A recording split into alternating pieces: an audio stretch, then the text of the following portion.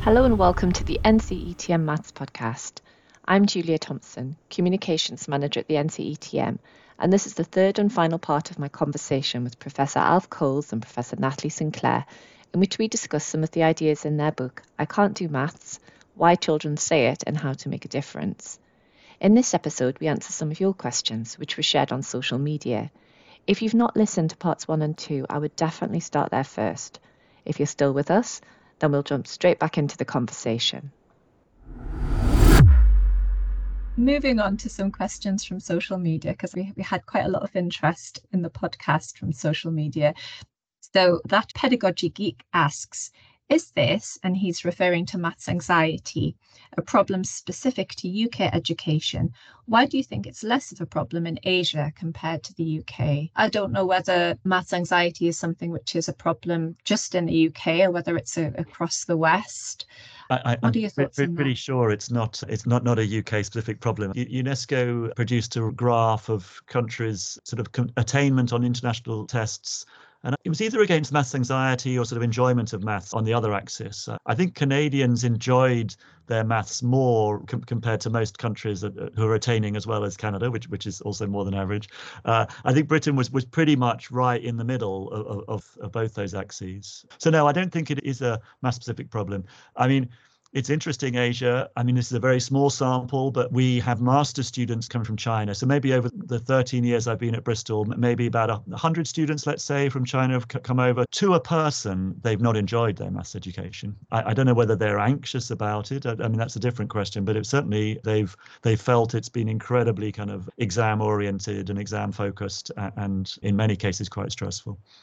So that's interesting. So there's anxiety and there's enjoyment, and some of our highest attaining students might not necessarily enjoy maths because of the way it's been taught. So there's still potentially room for improvement even in those high achieving nations. Absolutely. I mean, I think in some of Jo Boaler's research, she talks about the anxiety that can come from being in a top set in a secondary school, for instance, feeling you're not keeping up. Absolutely. So this question, somebody posted it and there were lots of responses to this saying, I have this problem as well. So at Jessie Vig 1 asks, if you have any advice for teachers who are asked the question, when will I ever use this in real life when covering topics they probably won't ever use again? Well, one of the best answers to this that someone offered to me a couple of years ago was, you know, when am I going to need this maths? And the answer is now. It's frustrating, isn't it? Because when you think about other subjects, like when am I ever going to need to know the date of the Peasants' Revolt, or when am I going to need to know how waterfalls are formed? We seem to ask this question of maths. It's almost like I'm finding this quite tricky. I'm going to say, when am I ever going to need this? I mean, I think just to add one more brief thing, I mean, I think there's a sense for me in which if a student's saying that, what they're really saying is, this is too hard, or I'm bored, or something like that. And it feels like if you're asking that question, you're not open to an answer to it. So it's not clear to me that it's ever possible to really engage in that question. It seems to me the challenge is, how might I construct my teaching so that question doesn't arise? Yeah, I mean, I think the honest answer is twofold. One is that basically beyond grade 6, you're not going to need the math. And we know that from a lot of research, except for in very specific careers. And the second part of that, but you're going to need it to pass an exam to get into a university so that you can have a good life. I always like to think of, what if it was art that was put in that role as a discipline? I think lots of people would find art abstract and then would say, when am I ever going to need this? And we'd have to say, you probably won't ever going to need this. But, you know, if you want to get ahead in life, you'll have to persist. So I agree with what Alf said, is maybe focus more on how can you make it so that question doesn't come up as often. And I think in the book we talk about that. But I think we should also be realistic with students and expose them to the way mathematics has become this gatekeeping discipline, and as a result has really sort of alchemized into something that is very different from what mathematics actually is.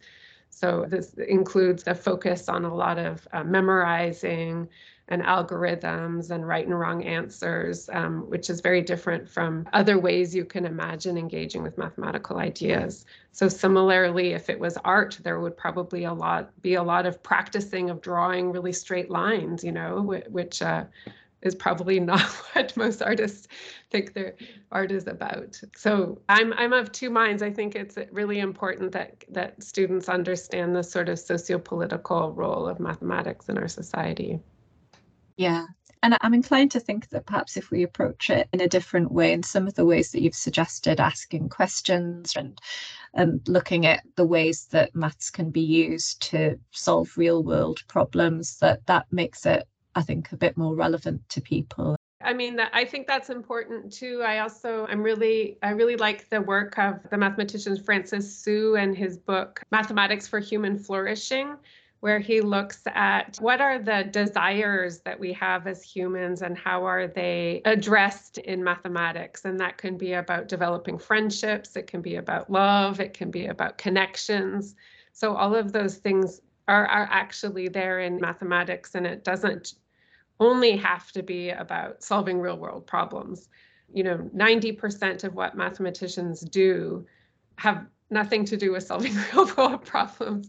Every once in a while, there's going to be something that actually is helpful in the real world. But it's also this other discipline of creating new objects, creating relations between objects, creating beautiful objects, all of that. And I'm not saying that that's what mathematics should just be about, because of course it has this other real world application side of it. But I think if we go too much towards always thinking about how is it relevant to real world deciding cell phone plans between two different cell phone plans, that's also going to distort mathematics. So there's nothing wrong with a teacher saying you might never use it again, but it's worthwhile to explore it because it's something new and it's something worthwhile and interesting and have a go, sort of thing. You don't have to make excuses for it. Beautiful, even. I mean, another take on it is it's like this really important bit of our cultural heritage, a bit like kind of Shakespeare plays. I don't think people are questioning why we're learning Shakespeare, even though you're not going to use that in your life. Yes. Except for if you're in a podcast with Julia, and then you can. Oh, I don't want to interview anyone about Shakespeare. It's hard enough talking about maths. So another question from AJ Magic Message. He asks, what is the single biggest change schools could make to stop children thinking that they can't do maths? So I suppose a way we could look at that is if there's one thing that you could identify for schools to do or stop doing to make improvements, what do you think that might be?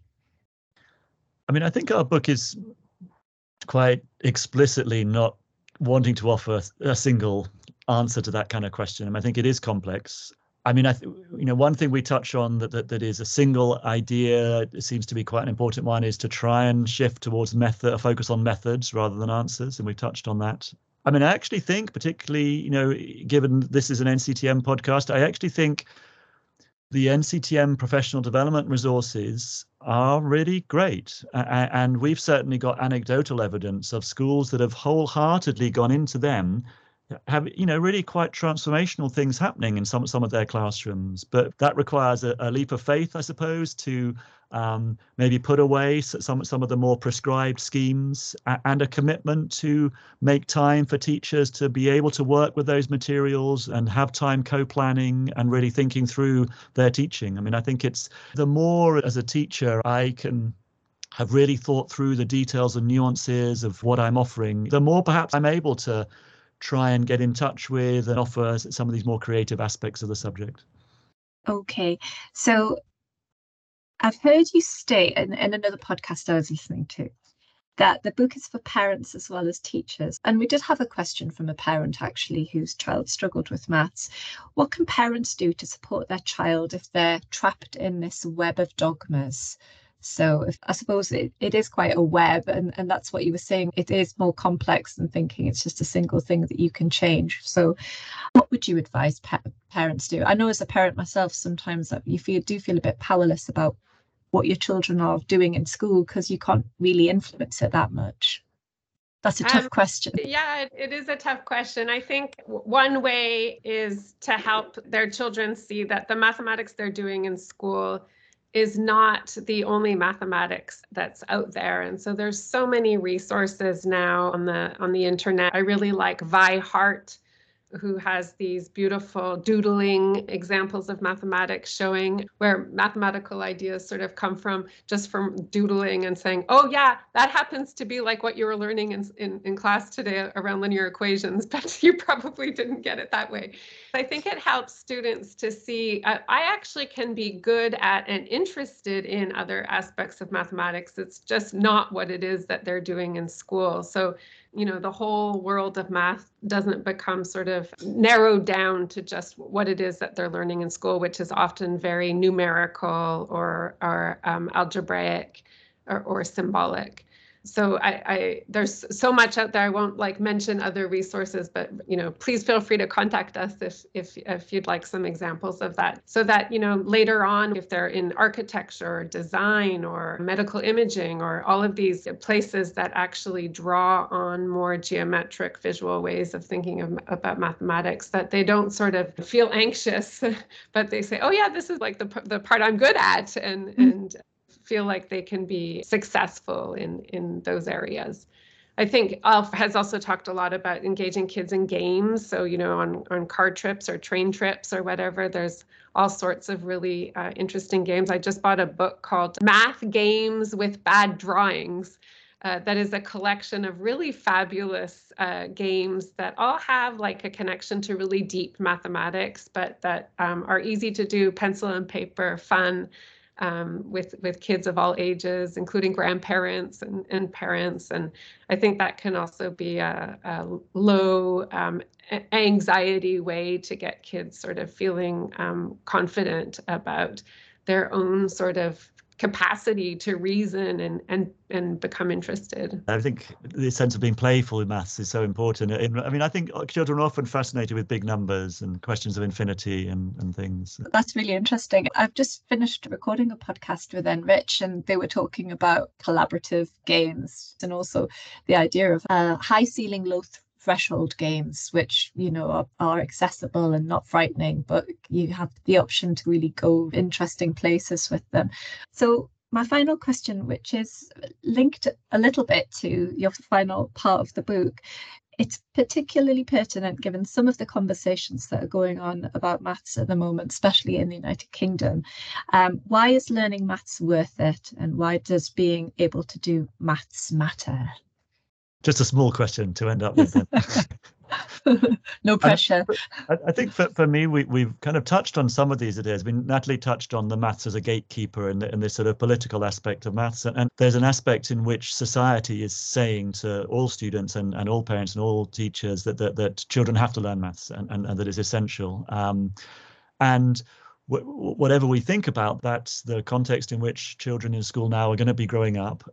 I think, I mentioned earlier one of my research interests around what climate change and so on means for maths education. And it is really clear there. I think we saw it in COVID as well, that actually understanding what an exponential graph means or what an exponential function does is actually really, really important. Being able to understand graphs and data, being able to communicate about these things, and then, at a deeper level, being able to question some of the mathematical assumptions behind some of these models. All these are clearly going to be really important skills for the future, it seems to me.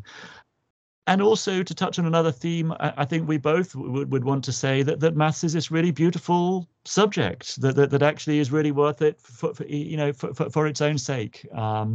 And I do think that there's an element in which maths seems to hold quite a significant power in terms of how, as a learner, I think about myself. So as well as it being sort of this very beautiful, satisfying subject, actually doing well in it is probably going to have knock-on implications for how I see myself more broadly as a learner.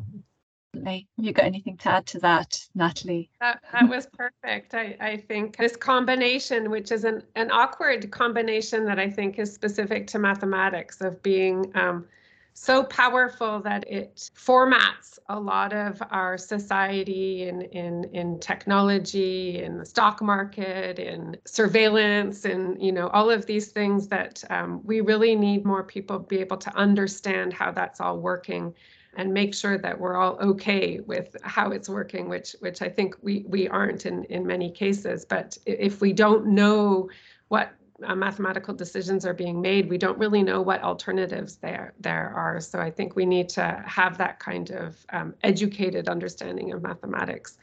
And at the same time, mathematics can be so powerful for creating alternatives too. Because mathematics isn't part of the real world, it gives us these ways of being speculative and imagining a different way of organizing things, different structures that can sometimes get us out of our normative sort of assumptions about how things have to be. So it's funny that it has this both like very negative and positive potential at the same time. It's almost like maths is going to happen whether you like it or not. And if you're one of the people who can understand it, then that's a powerful thing, really. Because I don't want to be too ominous, but there need to be more people able to scrutinize and come up with different solutions, different ideas across the social spectrum around the world. Absolutely. Fantastic. Well, I've kept you for a long time. I really thoroughly enjoyed the conversation. So thank you so much for speaking to me today. And that brings my conversation with Alf and Natalie to a close. I hope you found it as interesting as I did, and hopefully it's given you some food for thought and perhaps some ideas to tackle some of the challenges we can face when teaching maths and how to deal with some of those more awkward questions.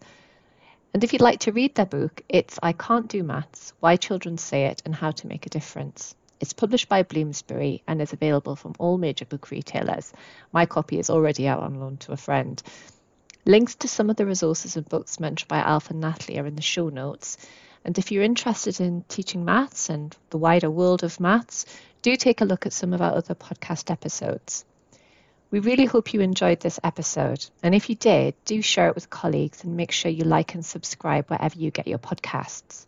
You can also follow us on Instagram @The Maths Podcast. Thanks for listening.